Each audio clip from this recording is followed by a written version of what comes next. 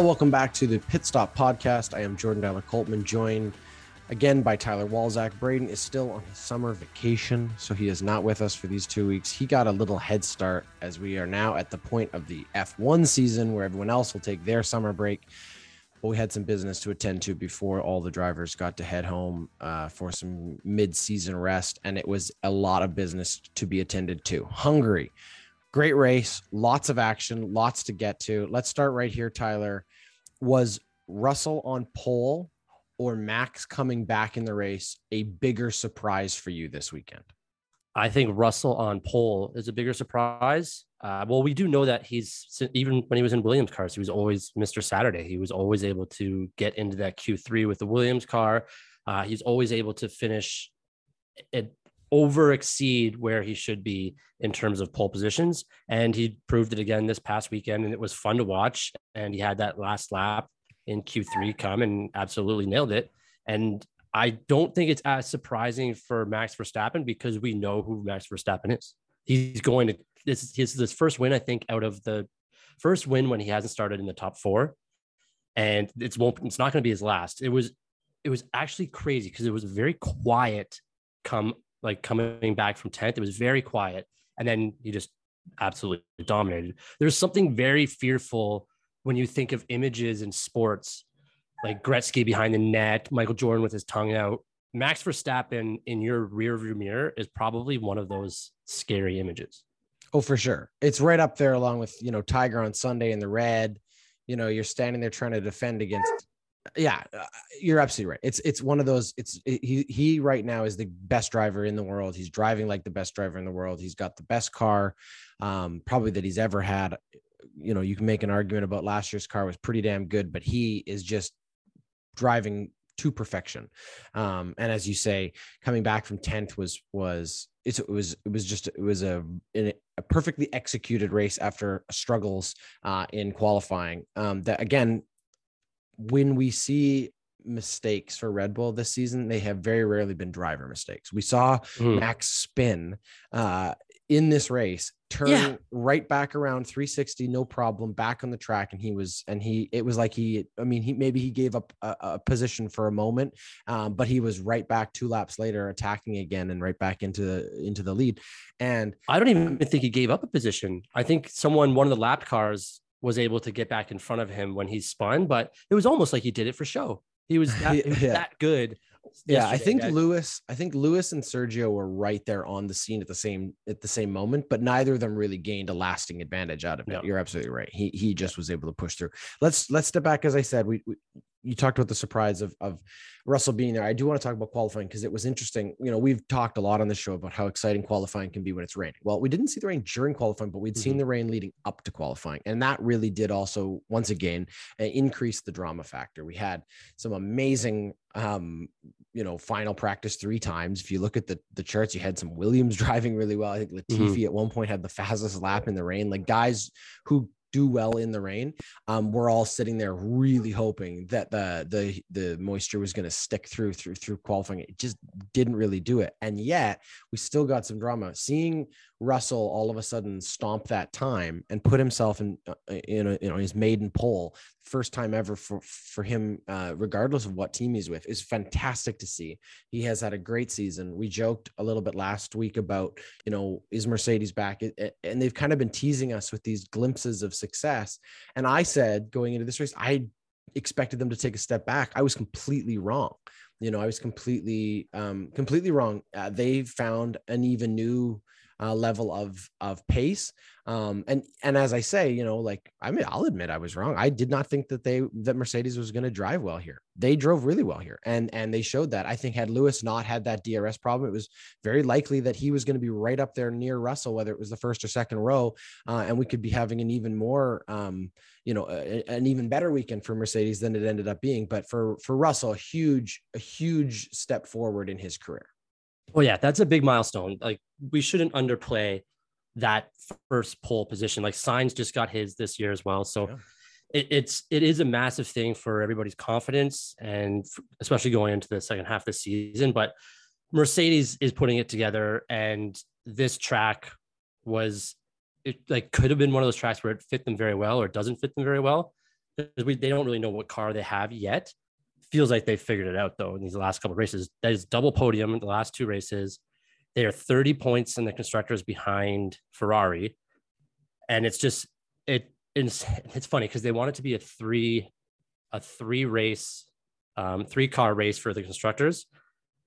Essentially, it's been a 2. It was Red Bull and Ferrari. Mercedes is not there. Now Mercedes is up with the Ferrari, but Red Bull is so far ahead of everybody else. So it's still kind of a two-headed race, but it's more of an exciting one in terms of it's still a battle there. It's not just like Red Bull's not running away. We can find some excitement with Mercedes and Ferrari watching them. For sure. And I would say, maybe like make a little note of this. We're going to get back to this at a later segment. I have more to say on where Mercedes and Ferrari exist here, but we'll save that for a later segment because we're going to get there. Let's talk Ferrari for a second. You came into last episode pretty fired up about how just unbelievably poorly Ferrari had been during the French Grand Prix strategically. Once again, though, we're watching Ferrari make mistakes. We have them put the hard tires, which we have seen in race conditions throughout that day already from some of the mid-table and even some of the the back of the pack guys who are trying to get some advantage out of running longer and they had nothing at all. It was like concrete tires, I think is what they sort of joked about it in the commentary box. They just could not get them up to a racing condition, and they put Charles in them when he's competing for the lead. I mean, yes. he was driving incredibly well, better than Sainz at that point in the race. And they went on a different pit strategy. They left him out a little longer. Then they bring him back out, and he just had nothing. He was so vulnerable because of this choice, and it left the door open for Lewis to gain an advantage. And Lewis was on fire. I mean, 3 or 4 additional laps to this race, and we would have actually had a repeat of last season where we would have had Lewis and Max probably fighting it out for the win, because Max had the pace at the end of that race, including the fastest lap, to catch Max on the pace he was doing. And we would have at least had a little bit late fireworks. He just didn't have enough. There was not enough laps left in the Lewis race. Hamilton had the pace to catch Max. That's what I mean. Lewis was just on fire. And so you leave Leclerc vulnerable to him charging, who, again, give him credit too, came all the way to second. He was in 7th to start this race. So you got Max all the way from 10th, Lewis all the way from there. Ferrari just completely shoots themselves in the foot again. I mean, I can only imagine the frustration as a Ferrari fan to be watching week after week your team just fumbling the ball on the 2-yard line, fumbling the ball with open field in front of them, just making mistake after mistake. And it's like, why? Unforced errors. It's killing them. And I came in hot last week because Ferrari has to be better. And I was saying this last week, they have to be better. It's not okay. You are supposed to be at the top of the constructors at the beginning of this year. And I wasn't angry this weekend because it's not something that's surprising anymore. Like, it's just at this point, it's like, okay, well, this is who they are. You can't get emotional about it because that's who they are now.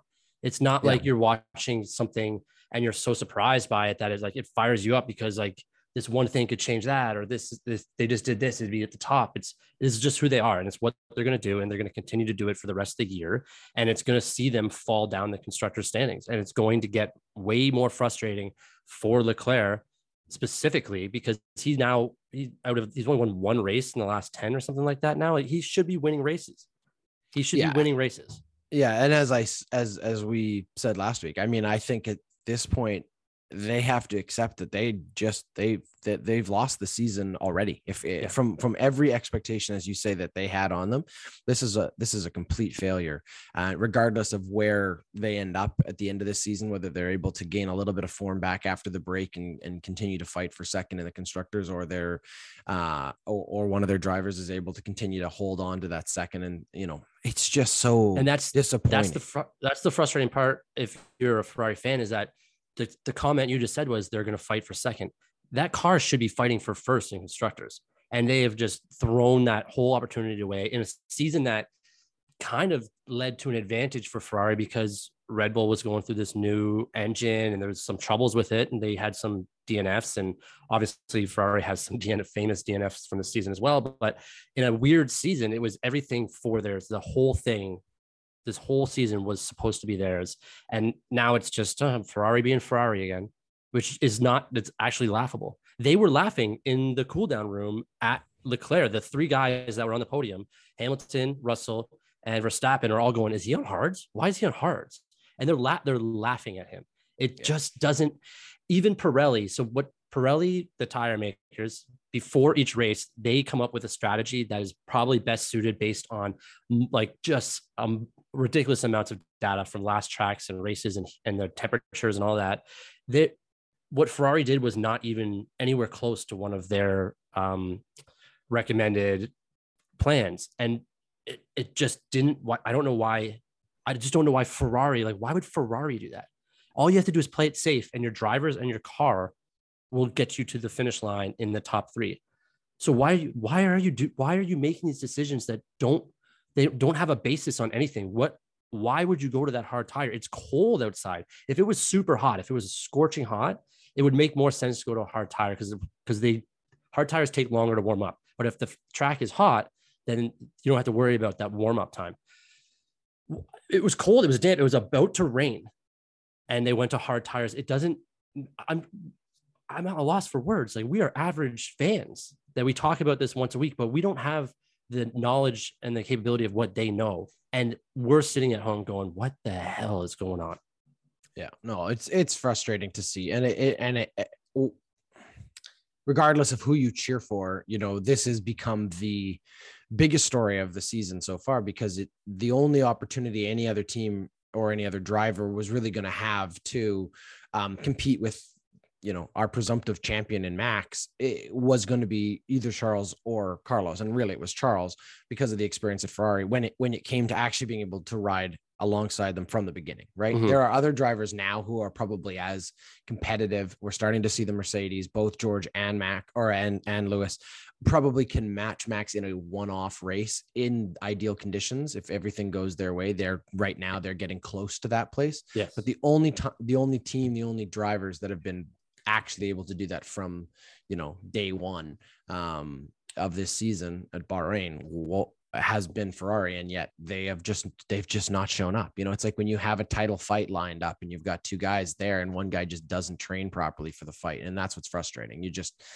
It's just you know, and for Max, you know, great. This is going to make it a lot easier for him to rack up his second world championship and take a lot of his first, really. Yeah.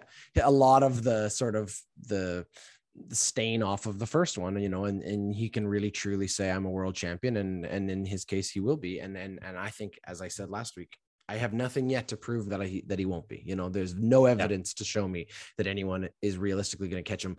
I think, you know, I think I just did the math before. He's got an 80-point lead at this point. You know, he extends, I think he had a 61-point lead. He's extended it now to an 80-point lead.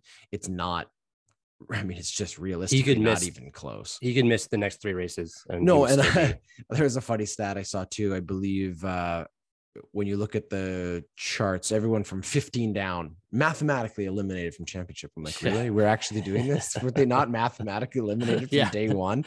That list includes Nico Hülkenberg, who had one race. Yeah. There's 5 teams that were mathematically eliminated before the season even got started. So let's really quickly, before we move on to that, let's just, after this race, we end up with Red Bull sitting with 431 points in the constructors, 334 for Ferrari, and then now Mercedes, who's continuing to close the gap on them at 304. Alpine, who has a slight advantage over McLaren, and I do want to talk about that for a second, because that was another part of the sort of mid-table fight that's become really exciting. Alpine and McLaren. So 99 points for Alpine, 95 for McLaren, and then the list goes down. We'll leave the rest of that for now, but let's talk about Alpine and McLaren, because this has been very evident that for these two teams, they know the fight for fourth is between the two of them.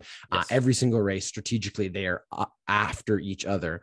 And we have seen some interesting team squabbles from both sides, a little bit more off the track for McLaren, where we've had some more, you know, Ricciardo has not been driving well all season. So there's been a lot of like, can he really get back to form to help the team there? Whereas Alpine's had much more consistency between their two drivers. They've been much closer to each other timing wise, and they've been much closer to each other results wise, but they're also occasionally finding themselves fighting on track, and they cost themselves positions this race because of, again, some sort of internal squabbling. Ocon cutting off Alonso early in the race, and then the two of them got sort of tangled up and opened the door wide open for a great overtake by Ricardo, who took them both. So that was a great overtake to watch, by the way. It's like it's actually funny because you said that's like it's a great fight. It's too good of a fight if you're at Alpine, because the cars are obviously evenly matched, but the drivers are so good that they're both getting the max out of that car. But because of that, they're beside each other all the time. Yeah. And it was very, very evident that Alonso was frustrated with Ocon yesterday.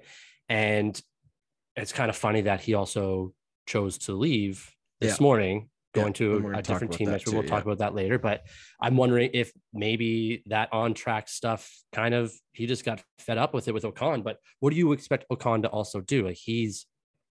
Like, you could make an argument that they're both supposed to be the number one guy. Like, Alonso is a veteran who probably thinks he deserves it more because he's a veteran, whereas Ocon won a race last year for them, and he's the young up and comer that they have, who's also signed for longer term. So they both kind of could say, well, I'm the one guy. No, you're the backup guy, or the 1B, I'm 1A, I'm 1A. It was very interesting. And it's also fun to watch that stuff. We've talked about this before in past episodes, that watching drivers from the same team's race is actually very, very exciting, because it is a little more dangerous. Now, Alpine is getting both their drivers, everything out of them, whereas McLaren is only getting one of their drivers showing up seemingly every weekend now, and that is Lando Norris. He was brilliant yesterday. He had a very, very good quiet race. He got up to fourth after the first lap, right off the top, actually, right in the first three turns there. And Ricardo is just not, I don't know where he is. And it's got to be frustrating for everybody at McLaren and on Ricardo's side, because he could theoretically be gone after this year. Yeah. And that's the other big part of where we are in the season, is that now guys are driving for their jobs. They're driving for the attention of other teams. They may be looking for a seat. There's a lot of those kind of factors, and we will talk about that in a second. But as you say, when you have two drivers who are driving as competitively against each other as the two guys have been at Alpine, something's eventually got to give, right? Mm-hmm. Now, if you can maintain that, if you can, as a team principal or as the sort of management and engineers on that team, if you can harness that to your advantage, it obviously will propel Alpine to where they have been in fourth and holding on to fourth, if they can get the best results out of them. Because if you do look at their main competitor in McLaren, Ricardo is continuing to not be able to deliver the same level of results Norris is consistently, and that would be great for them. From a money-making perspective, Alpine would love to finish fourth. That would be huge for them. Yeah. If you go back in their history when they were Renault, that is exactly what they were expecting to compete for every year. I believe in 2019, they had a sniff of third place.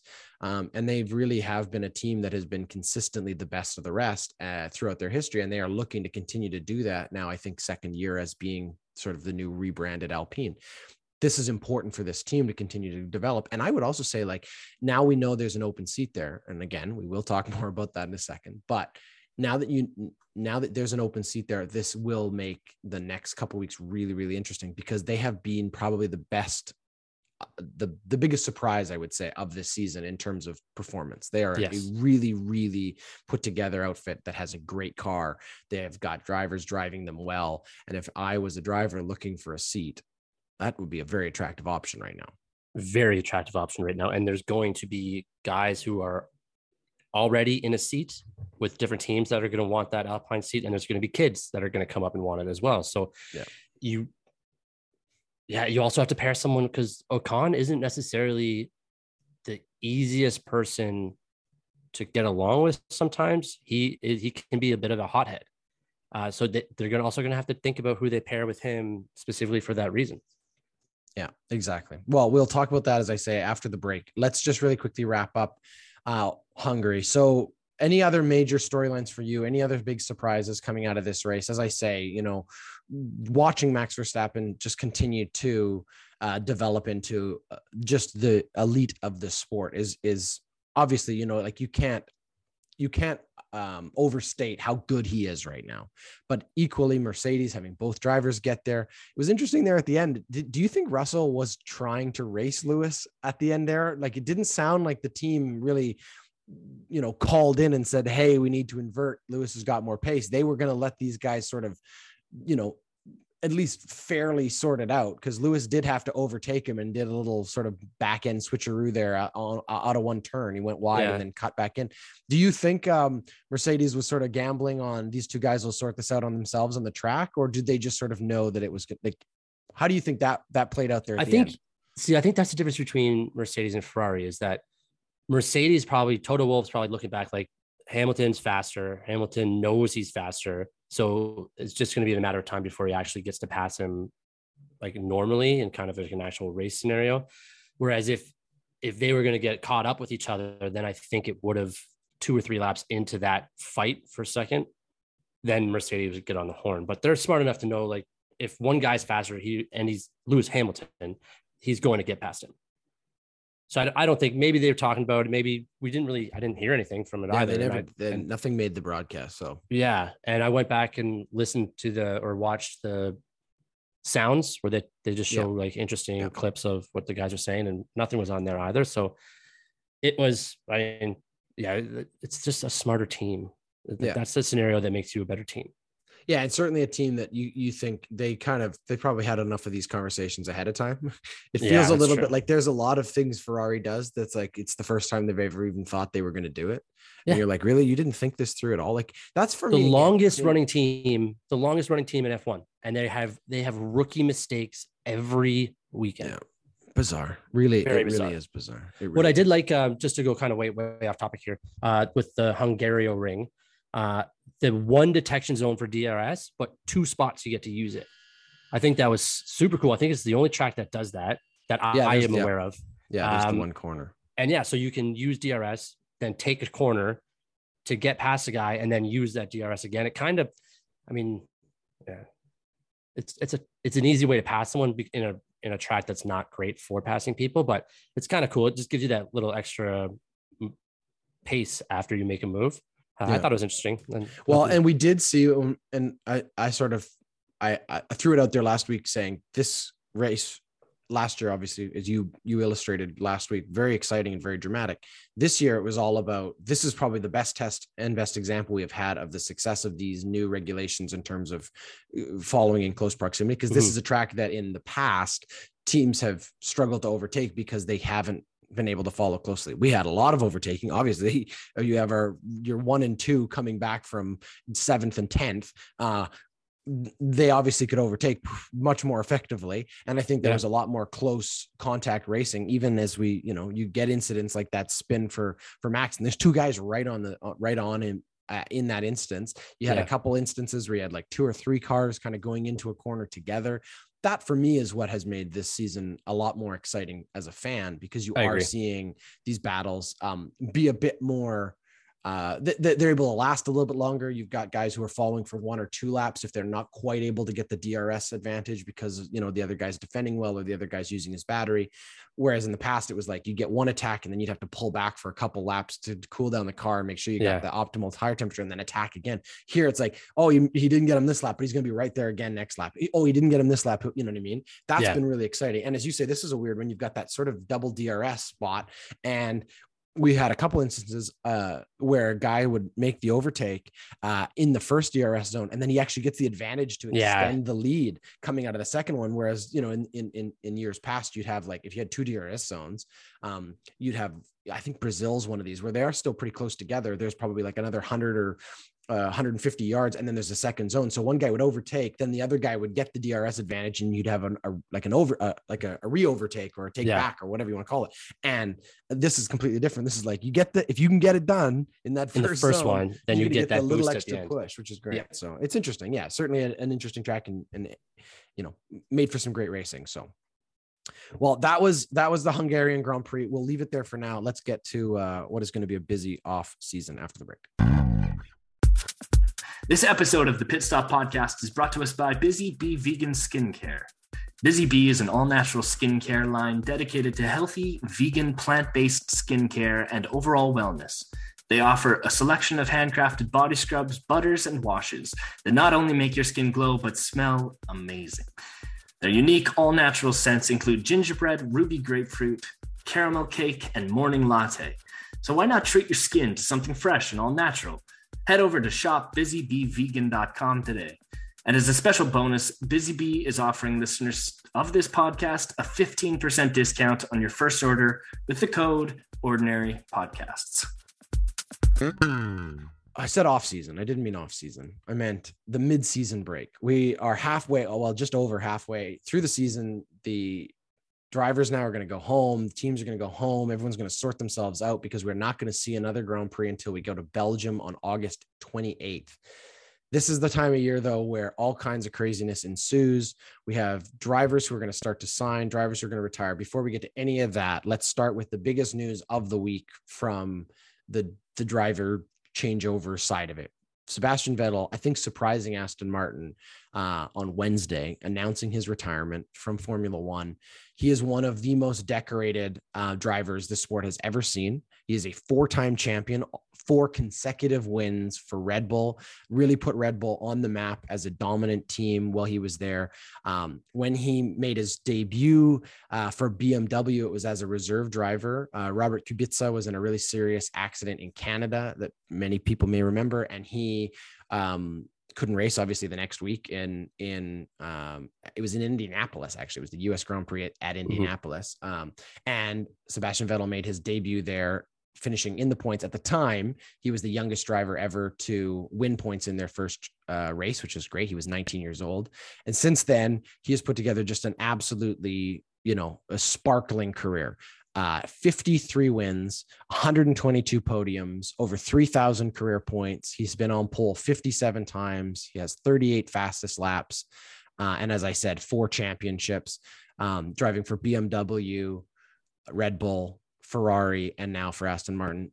Just a really, truly fantastic career. And one of those drivers who I think a lot of people became fans of his, both for how he drove and how well he drove, but equally for what and who he was as a person and is as a person. He's a fascinating, interesting guy. He's kind of funny. He's kind of odd.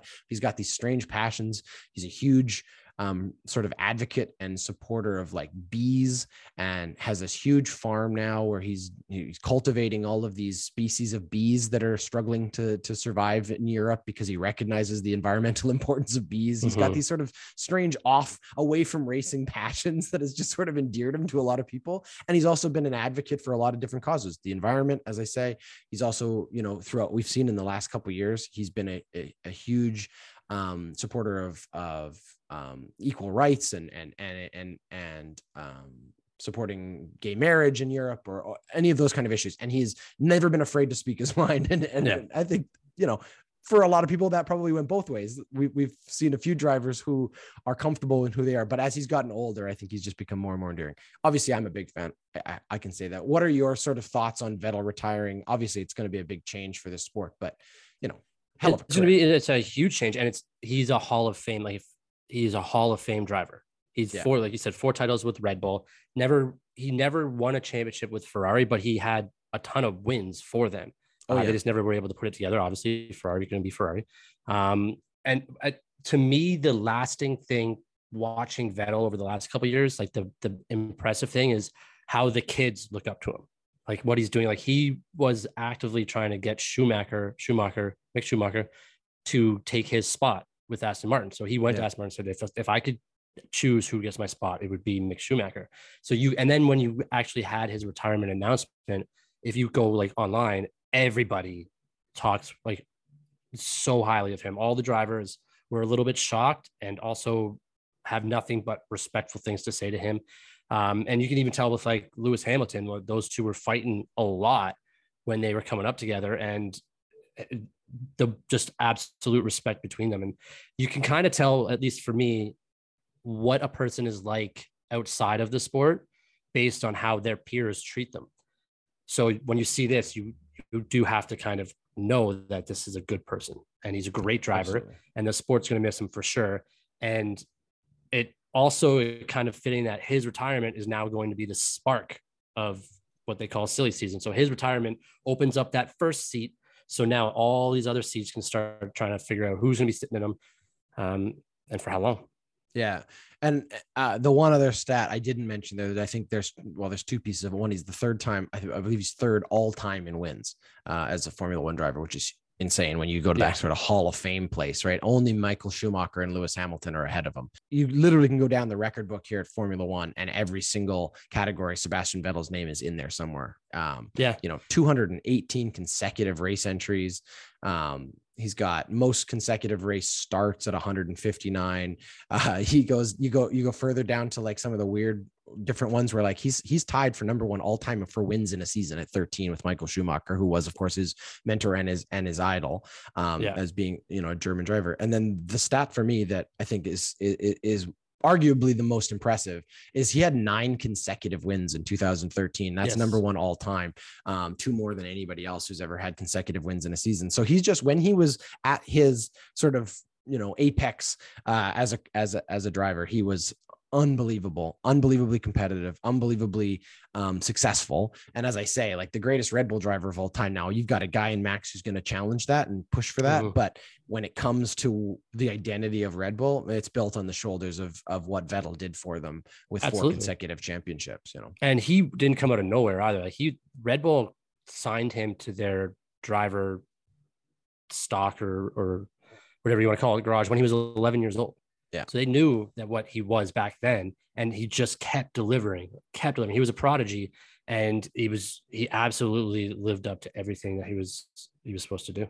Yeah, for sure. All right. Well, let's jump over to what, as you say, it was the spark. It was the beginning of silly season, and already silly season is off to a silliness. We find out this morning, I guess we're recording this Monday, the 1st of August. So a day into the mid-season break, and Fernando Alonso announcing that he will be leaving Alpine and joining Aston Martin to take up Sebastian Vettel's seat. So we know now who will be over there. And they go from the second or third oldest driver on the circuit to the oldest driver on the circuit. There's probably very few people other than obviously Lewis Hamilton who could come even close to the experience level of a Sebastian Vettel. Alonso's right up there, in terms of the experience he has. If the whole point of Vettel being there was to continue to help develop that team into a winning culture, well, Alonso's going to be right there too. And arguably in terms of form, you couldn't ask for a driver who has been driving better than Alonso right now. He's as old as he is. He's the 4th or 5th best driver right now out there. Yeah, he's great. So it's a huge win for Aston Martin to get him. Technically, they haven't signed Lance Stroll, but we know Lance Stroll will be there. They're on a 5-year plan owned by his father. Yeah, they're just sorting out the exact number figure. That seat's there. Let's run down the table of who we know is where, and then where the seats are, and then I'll get you to play a little bit of like, musical chairs and who you expect to be where. Let's just for fun. All right. So we'll do this. Why don't we do it alphabetically? So Alfa Romeo, we know Valtteri Bottas is there long-term. The question is Zhao there? Is there anything to suggest right now that Zhao isn't staying there? No, that's his seat. He's been delivering for them this year. He's starting to find his groove. He's happy. They're happy just based on radio calls. That will be Zhao. Unless something completely drastic happens, which I don't think will, because it would have to be huge.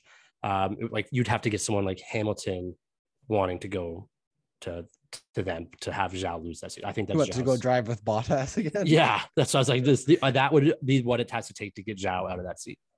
All right. Well, let's leave them then. Let's go to the next A on the list, and this is AlphaTauri. So we know Pierre Gasly's re-signed there. Technically, Yuki Tsunoda has not re-signed there as of yet.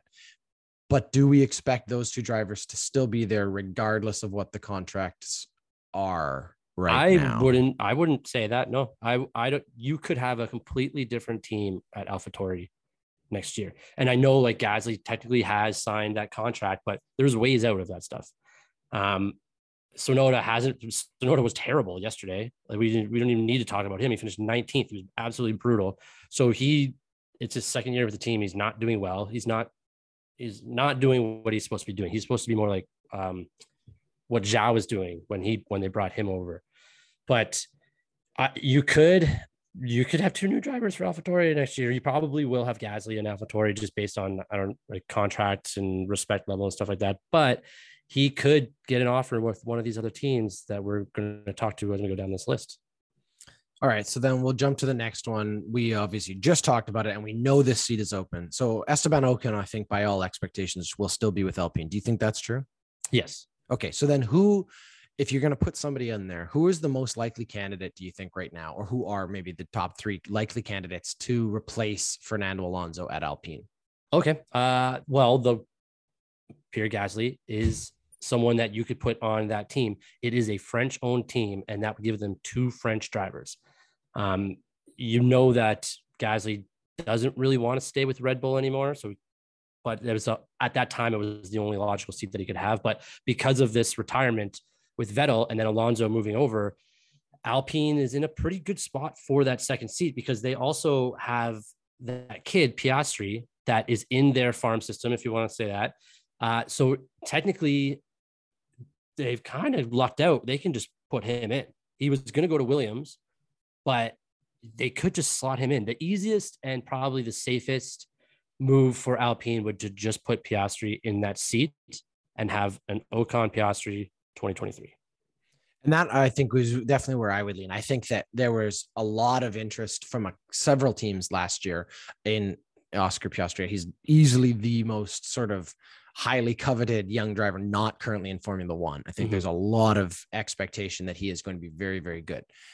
And as you say, Alpine has put themselves in a great position to have him being their development driver. He's driven some practice sessions for them. He's obviously done some test sessions for them. He knows the team. He's been in the team. He's been mentored into their system. He knows the car. What a great opportunity with Alonso leaving, whether or not you intended for Alonso to leave or not. Now, all of a sudden, the door opens for him. And for him, as a guy who was the odd man out of last year's musical chairs and expected, I think, last year to get a seat, I think he probably was hoping for the seat Zhao ended up in. But like in terms of where he thought there was going to be an available option, it was between him and Zhao. And look, they went with Zhao for a lot of different reasons. And I think, to be fair to Zhao, he's delivered as far as his expectations should be. You know, he's done enough to stay there.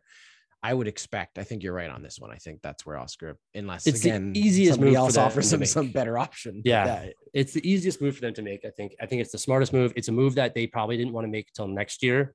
But hey, if the door's open, put the kid in it, see what he can do.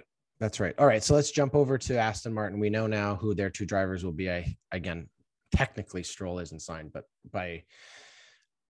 Dad owns the company. He ain't good. Yeah. I mean, it's pretty hard to imagine that it's going to be anybody other than him. And I hate him as a driver too. So I don't even want to talk about him. Yeah, there you go. So that team's set. Good. We can move on. And this is where it starts to get a little bit more clear, because obviously now we're getting to the table. Like there's not a lot of open seats. There's a couple, but there's space here for a lot of question marks. Ferrari, we know it's going to be Leclerc and Sainz. There's no reason to suggest either of those guys would want to go anywhere else, because as bad as Ferrari has been for them, it's still pretty much the best place to be. You don't leave Ferrari unless, you know. Let's go to the other Ferrari engined car. That's Haas. So this is an interesting one because this is the most recent driver change to begin with. Kevin Magnussen at this time last year did not have a seat, and at the first weekend of testing did not have a seat. And it wasn't until they went through Barcelona and into the first weekend that we even knew Magnussen would be returning to F1.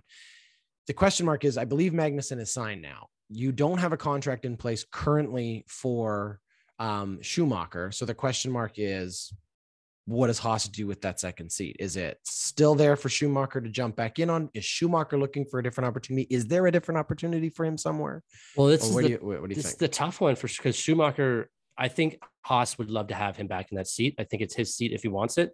The question is, does he want it? Because your name is Schumacher. You could theoretically, just that name gets you into these other doors to have conversations about their spots.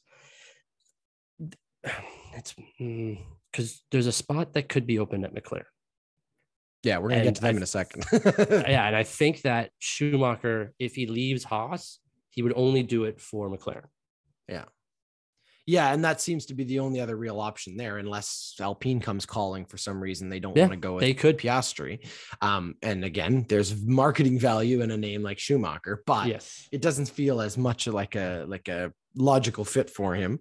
So yeah, I would agree with you. I think that's the only other option. But if you're Haas, why wouldn't you just stick with what's there? I mean, you've had some success this season, although yes, Schumacher has struggled at times. You really think that changing out your driver again is going to bring you immediate success in a different way than what he's capable of. I just don't see that. I don't see it either. I think they, especially what you just said with they just need to settle down and now they have the drivers. If they can keep them, if they just keep switching drivers out, it's just going to continue to be chaos after chaos. So I think just settle down, go with what you have. They have been good. It's like 2 weeks ago, we were talking about how good they were. So Magnussen, I think, gets that seat, and Schumacher, I believe stays unless McLaren comes calling. So let's talk about McLaren, because that's next up alphabetically. We know that Norris and Ricciardo were signed. Well, here's the thing. It has been pretty evident that Ricciardo and McLaren's relationship is on rocky ground. Let's put it that way, right? Both sides, I think, are feeling less positive about it than they were this time last year, let's say. Ricciardo's results haven't been there. The team is struggling to figure out exactly what they're going to do with this new car. They've had these weekends like this weekend where, Norris showed well. 7th isn't a great finish, but to be honest with you, they finished above their competitors in Alpine, and that's what they're looking for this season, right? That's all they can hope for. Yes. So is it possible Ricciardo at this point, saying in public that he's going to honor the deal? Is he just bluffing, looking for like a better buyout, better way to sort of make some deal happen? Is he still a competitive enough driver that there's another outfit, maybe Haas, who wants a veteran driver and might say, here's an opportunity for you, and he would jump ship from McLaren for that kind of reason? Or do you think it's more likely that he finds himself just on the outs at all? I think if we see any driver on this season racing who isn't in a seat next year, not due to retirement, it's going to be Daniel Ricciardo. And he has had such a fall from grace from when he was at Red Bull. And he was the first season of Drive to Survive was basically Daniel Ricciardo and how good he is. And then he goes to Renault, and then that ended horribly. He didn't want to honor being with them. So they had a huge turnover with their racing director and everything. And then he went to McLaren, and now he's fighting with McLaren. So I don't know if you are another team, especially a team like Haas or Williams, that is usually, they don't need a big name. Like they actually want youth more so than they want a guy like Ricciardo. I believe, I don't know if Ricciardo has anything left. He's in a car that should be top 10 and he's not performing. I don't know why I don't know. I think they'd get him out of his contract. I don't know why you would keep him. Yeah, no, for sure. I mean, it's an interesting one. And again, as you say, where's the other team that's going to take him? Because the seats that are open, I mean, if there's a team that's going to take him, for me, it comes down to two. It's either Alpine wants a bit more steady hand in there. They alongside just had him. He was just there 2 years ago. Actually, you're right. I guess that's true. It's an interesting thing about whether or not that relationship was weird though, because he had such good success for Renault. Like he drove well. He won a race for them. I mean, he drove really, really well for them. And then the other option would be Haas, because I don't think that Williams is going to be interested in Daniel Ricciardo the way that their system's built. Haas might be, because Haas is all about marketing and branding and building. Is he a name still though? Was Ricciardo still liked? I don't know. I mean, I think he probably moved some merchandise in certain places. I don't know, though. It's a good question. I guess we're about to find out. We're going to test the brand power of Daniel Ricciardo, because he isn't driving well enough to stick around. Yeah. And if he gets a seat somewhere, it's going to be built more on what the intangibles are at this point, I think. I think you're right, though. He has the highest likelihood of being the odd man out. Yeah. If it's not this year, he's next year. Now, that said, I think there's a real close competitor, though, for a driver who is in a seat this year that does not have a seat next year, and his name is Nicholas Latifi at Williams. But so I'm jumping to Williams only because we know that to do this fair. We know who the Mercedes drivers are. Yes. Hamilton and Russell signed. They're not going anywhere. And we know who Red Bull's drivers are. Sergio and Max are not going anywhere. They're both signed. They're both happy. Both of those teams very happy in their driver lineup. Remember, Mercedes just put George in the car, and look at what he's done for them. There's no way he's going anywhere. There was a 3-year plan to get him there. It extended to a 4th because of COVID. He's there now. This is the team that, until Lewis Hamilton decides either to retire or to do something bizarre and move on, this is what you're going to see in those two cars. Anyway, let's go to Williams, because that, as I say, is the biggest question mark. They have no driver signed. So It's wide open. Does Nicholas Latifi have a seat next year? Really? So this is actually the interesting part about what happened with Vettel's retirement snowballing into Alonso leaving Alpine, because then theoretically you put Oscar Piastri in that seat because he was going to go to Williams because they wanted him in the F1. Now, also Piastri takes away some of the fan base in Australia for Ricardo, so that also does not bode well for him. Oscar Piastri is from Australia, so he will sell more merchandise than Ricardo will next year. But so Williams, now it was going to be, I think Alex Albon gets that seat because he's been very good this year. And he is coming into his own as a driver. Question mark. Does he get that seat, or is it also very possible that he replaces Yuki Tsunoda? He is a Red Bull driver. He is wearing a Red Bull helmet in a Mercedes engine right now because he is very high on Red Bull's list. Remember, he drove for the main team less than 2 years ago and just lost out on a space. They fought real hard to convince Mercedes and Williams to let him drive for them. He's driven well enough to be there. If they don't feel at AlphaTauri like Yuki Tsunoda is a project worth continuing, because he is a project. Helmut Marko, who we know is the be all end all for the development of drivers at that program, has said he believes Yuki Tsunoda is a troubled or problem child. He called him. That is not, broken English being what it is. That doesn't bode well for Yuki Tsunoda long-term if he can't get himself some better results. And we know that the bar is very, very high for Red Bull in terms of performance. I would not be surprised if Alpine goes home. If Albon goes home to AlphaTauri. It wouldn't surprise me, I guess, is what I'd say. That's a great point, though. I didn't even think about that. That is because Tsunoda, not only is he not having results, but he's kind of pain in the ass. He's constantly screaming at everybody, and you can't scream at everybody if you're not doing well. Results. So that's a great point, because they could put Albon in there.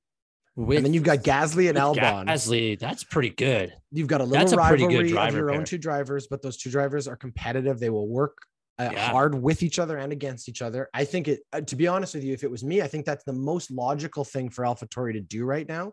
I don't know how much they value, again, the Japanese market and what the intangible ads are that Yuki Tsunoda brings if he can't perform on the track. Yeah, his money, whatever money he brings in, will be the factor of whether or not they want him to stay. But so then going back to Williams, let's say in that scenario, that's actually better for Latifi. If Albon goes to Williams, or if Albon leaves Williams and goes to AlphaTauri, Tsunoda maybe goes to Williams. That could happen. Like they could just swap. We don't know. But let's say that doesn't happen. Say Albon leaves, so both seats are open for Williams. I think Latifi gets to keep his seat if Albon leaves. I think Latifi just saved his seat because Piastri is now at Alpine instead of Williams, because Piastri was going to take Latifi's seat. I believe that was going to happen. But now that there's seemingly an Alpine driver spot for Piastri, I think that helps Latifi keep his Williams seat. He had a terrible first half of the first half. He kind of he's been putting it together slowly over the last 3 or 4 races, but if they lose both drivers, maybe Latifi gets to stay there. If Albon stays, I think Latifi loses his spot to Nick de Vries. Now, Nick de Vries is also a young driver. I believe he's Dutch. He has been talked about for a long time, the same way Piastri has, about probably should have been in a car this year. So he probably gets that spot at Williams. I bet you Williams right now is going, de Vries is one of our drivers. Let's figure out the other guy. And if it's Albon, I think Albon has an offer from them, but you're right. If he leaves, then they're gonna have to find someone else. And then maybe Latifi just gets to stay. I don't think they swap over both drivers. I think one guy goes, I think it's Latifi. And I think Nick de Vries gets that spot, or they sign them both back. I don't think both are going. Though, this smells to me like a full overhaul. Really? This would be, that's so rare. That is so rare. It is rare, but we've seen it, and we've seen it at Williams. Williams is a team that knows right now that they need to continue to develop young drivers for Mercedes to make themselves financially viable in the current structure they're in. That's their place in terms of where they are as a team. They have become Mercedes feeder the same way AlphaTauri is by nature Red Bulls. Yeah. And I think that they recognize that relationship. And I do think that's why I would agree with you. Nick de Vries is the most likely candidate I could see from the outside because he is Mercedes reserve driver. He's driving right now in Formula E. There's 3 other guys, though. We've talked about one of them already, because if he doesn't go to Alpine, we know Piastri was high on their list to drive for them last year. And I think it's very possible if he's not Alpine's guy, then he'll slot right in there. But there's two other young drivers, and I think Williams is really interested in just having younger drivers. Number one, they don't have to pay them as much, and they know that they can continue to develop. And the other two guys that come to mind are Felipe Dragovic, who's the championship leader right now of Formula 2, and then the other one is the American kid, Logan Sargent. And Logan brings a huge market add to Formula One as being the first American driver we've seen there in over a decade, and having the value of being there. He's a member currently of the Williams Driving Academy. He's third in Formula 2. He has every box checked. He deserves an opportunity at some point in the next couple of years. Is it this year? I don't know, but he's going to be knocking on the door. From Williams' perspective, what they don't want to have happen is, I think what very likely has already happened with Piastri, where the guy they really want goes somewhere else because the opportunity wasn't there yet, right? Piastri's their guy. He was developed to be their guy. There was a plan in place from Mercedes development, academy to have him be the next George Russell. Line him up, get him into this car, let him drive here for a few years, and if a seat opens up at the big team, he can go there. But if he signs with Alpine, he's probably there for a couple of years if he drives to his potential, and they've missed that opportunity to leverage what he could as a driver. And so I think that there's a chance that they take a gamble on two young drivers here. I would be shocked if Latifi drives next year. And I don't mean that just because I'm not a huge Latifi fan. I just don't see anything on his resume that says that he belongs in a Formula One car and that he adds enough to a team. Look, we know he brings some financial support from his father, but that relationship sounds like it's already soured with Williams. Yeah, like there's apparently already that's going, issues there. Yeah, apparently that's going away, and that would have been the reason that they'd have to keep Latifi. But if they're like, "Fuck it, we don't need it. We don't need your money." Anymore, and that's the big thing. So if Albon leaves, regardless if Albon leaves, I think Latifi's days there are over. I just believe that that's the case, and I think that it's either a young driver, probably Nick DeVries, or, either Drogovic or Sargent and Albon. But again, I'm really liking this idea of Albon going home. I'm just saying it makes a lot of sense. It does make a lot of sense. I never thought about it because I just figured I used to be at Williams for another years because Tsunoda's so young. But I said 3 or 4 weeks ago too that I don't think Tsunoda, he has to save this season in order to save his career with AlphaTauri, and he's not doing it. He had worst race he's ever had yesterday. And it does make sense for Albon to go back. This is why they put him in the Williams. They said, go to Williams and be in a Formula One seat. We'll see what you can do. We'll bring you back over.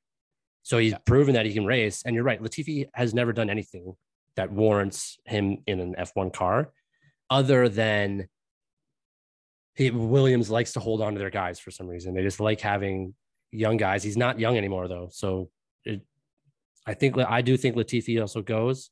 I think the challenge for them is there's just nothing. There's no, without the financial backing that he previously brought, there's really no major benefit for them. In the case of George Russell signed a deal as a Mercedes development driver with Mercedes. He signed a deal that was very clear.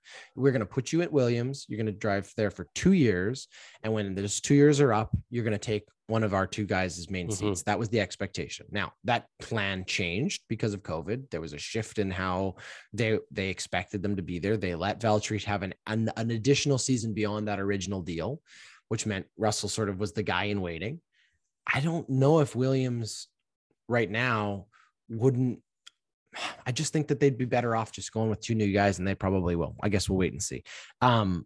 As we get here close to the sort of end of this whole thing, we made some bold predictions at the beginning of the season. I wanted to give you an opportunity as we go into the summer break for the second half to either amend the bold predictions you made or to make a new one. And I will go first by saying I'm making a brand new one based on what we now know. Here's my bold prediction. End of the season, we get through Abu Dhabi.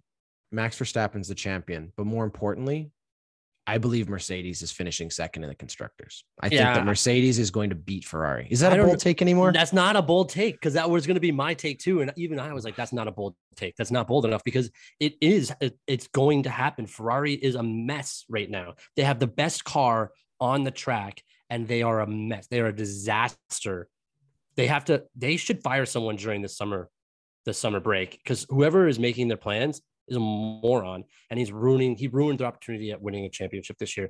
So I don't know if it is I don't know if it is a bold take, but I agree with you. I think Mercedes, I don't even think it's close. I think Mercedes flies by Ferrari. I would say it'd be bold to go with, I think Lewis Hamilton wins. Was there 9 races left? 10 races left? 9 races left. 9, yeah. I bet you he wins 2 of those races. All right. I'll say this. You asked me a question last week that kind of caught me on the back foot. You said, will Lewis Hamilton win another race in Formula One? And I said, yes, obviously, I believe he will. I didn't know if he'd win it this year. He's going to win a race this year. The way that they're driving, he's going to win a race. And I think that I think George will also win a race. I think that's the other thing. I said this, because I go back to my bold prediction. I think I said I expected there to be 4 first-time winners this season. That's unlikely. I do believe that there will be at least 2, because we've already had Carlos Sainz. I do believe George is going to win one this season. And I will stick with, I think there's still a possibility that there's another one, because there's that. We haven't yet had that. Yeah, we haven't had that race, right? The one where it's like the wheels just come off everybody at the front because there's a collision like last year at Hungary, or something weird happens, or we're in the rain or something like that. Yeah, I still think it's possible Norris or somebody. Or maybe it is somebody just completely off somebody way down the charts there that gets Stroll's just in the right place, the right moment. Somebody's going to have that opportunity. It won't be him. It's not going to be Stroll. Right. Don't say that. It won't be him. Fine. I think there's at least 3. I think more specifically, I think George Russell will be a race winner by the end of the season. I think that Mercedes has done enough and will continue to. And look, they get 3 weeks now back at the factory to go, holy, we've got a lot of progress here. What can we do? Everybody does, but sure. Well, also Mercedes is at the highest place of figuring it out, though. Technically, they don't get those 3 weeks. They are not allowed to work for 14 consecutive days. They get to choose those 14 consecutive days, but it is illegal to do any work for 14 days. So you can bring the cars back to the factories, fix them up, then take 14 days and come back with 5 days left before. But you have to take 14 days at some point over the next 26 or 27 days that they have. So, right. Your engineers can't be thinking about the car, and you can't have guys sitting at home looking at statistics. Sure. They can all do that. 14 days of not being in the office is not 14 days of not thinking about what's next, and knowing that there are going to be a lot of strategy conversations that happen informally at dinners in Monaco, or guys having, vacation time to figure out what's next. And if you're Mercedes going into this break, you are exactly where you want to be, because that was a horrible first 4 or 5 races. The last 4 or 5, exactly what they expected and exactly what they should be hoping for. They're not going to catch Max Verstappen. They know that. No, nobody is. This is his year. And that's what I've learned from this first half.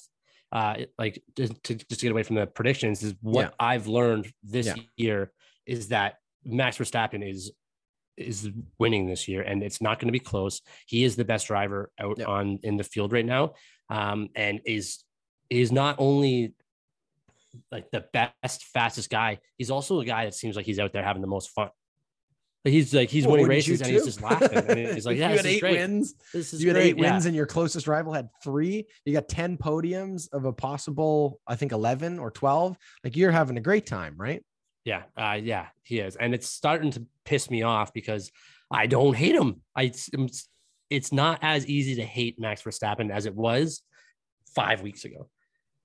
He's so good. He's just so good. We have to acknowledge how good he is, and we actually don't talk about him a lot because he just wins. He wins, and not really, we're not fans of his, but man, that guy, I would never want him behind me at any point of any race, because he is going to pass you and he's going to make it look easy. You're going to look like a fool.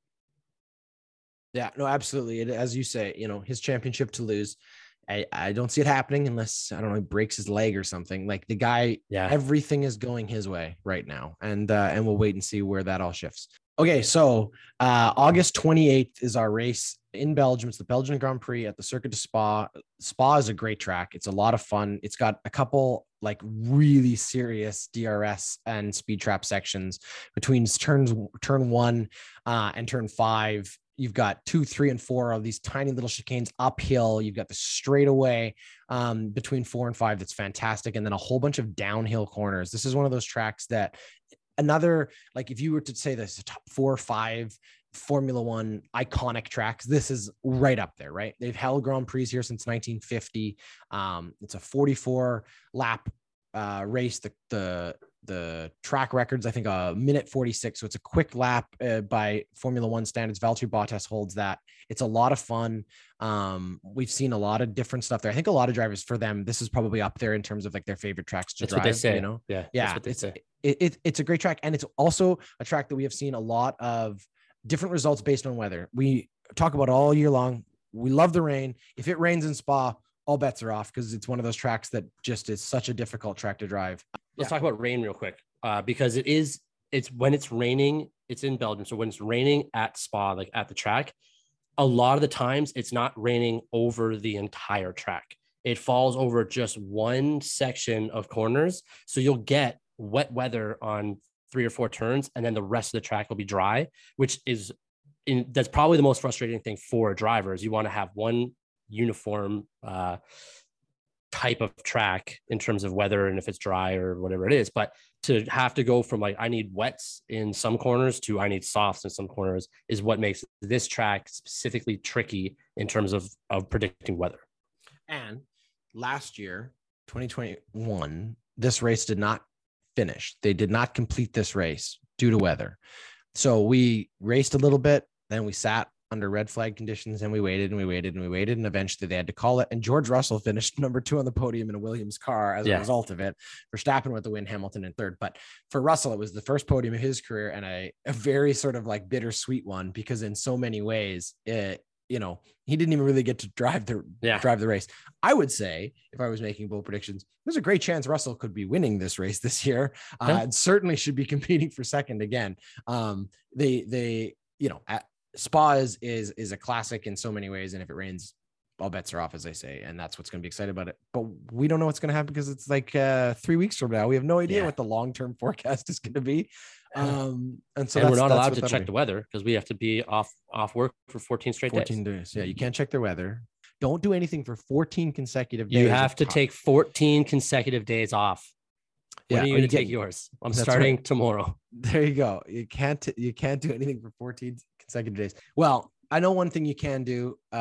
If you haven't already, head over to ordinarypodcasts.com and check out the merch store. There is a hat there. And Tyler, you yourself can be an advocate for this, because you bought yourself one, and it looks great. I love them. I love them. It's a 5-panel hat. It's my first 5-panel hat. And I got it, and I love it. It's you can get blue, you can get green. The logo is super dope, and says Pit Stop Podcast in the butt, and you support us. Exactly. You can rep the show. People be like, hey, where'd you get your hat? And then you can tell them about your favorite Formula One podcast, support the show. And if you really want to support the show, you can also follow us on Instagram. And if you haven't already, please subscribe and follow us, whether it's on Apple or on Spotify or on any other place you get your podcasts. You can subscribe anywhere there. It just helps us continue to build the show and develop a following. We love to be able to share our love of Formula One with you. And we hope that you will stick with us after our 14 days of seclusion and isolation. We will reemerge at the end of August with what will be a very exciting second half of the season. We'll know by then a few more places people are going to be driving. We'll know a lot more about what's going to happen. And then we will wait and see what the driving gods have in store for us at Spa. Thanks, Tyler. Have a great 14 days off. We will talk to you at the end of August. That was the Pit Stop Podcast.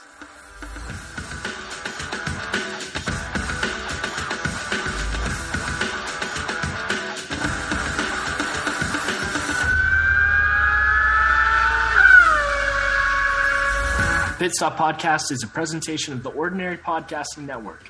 Thanks for listening.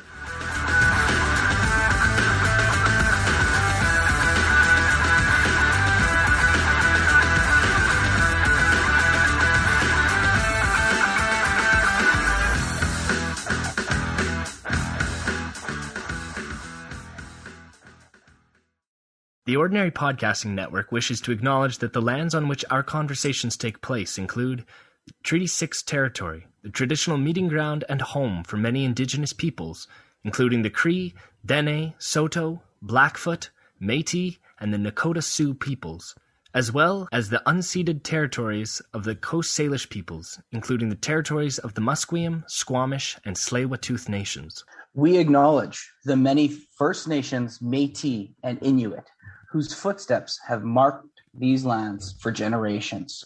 And we extend our appreciation for the opportunity to live, create, and share stories on these territories. The Ordinary Podcasting Network intends to engage in conversations and dialogue which acknowledge that reconciliation is not a destination, but a journey, and that we remain committed to practicing our craft in a decolonized space.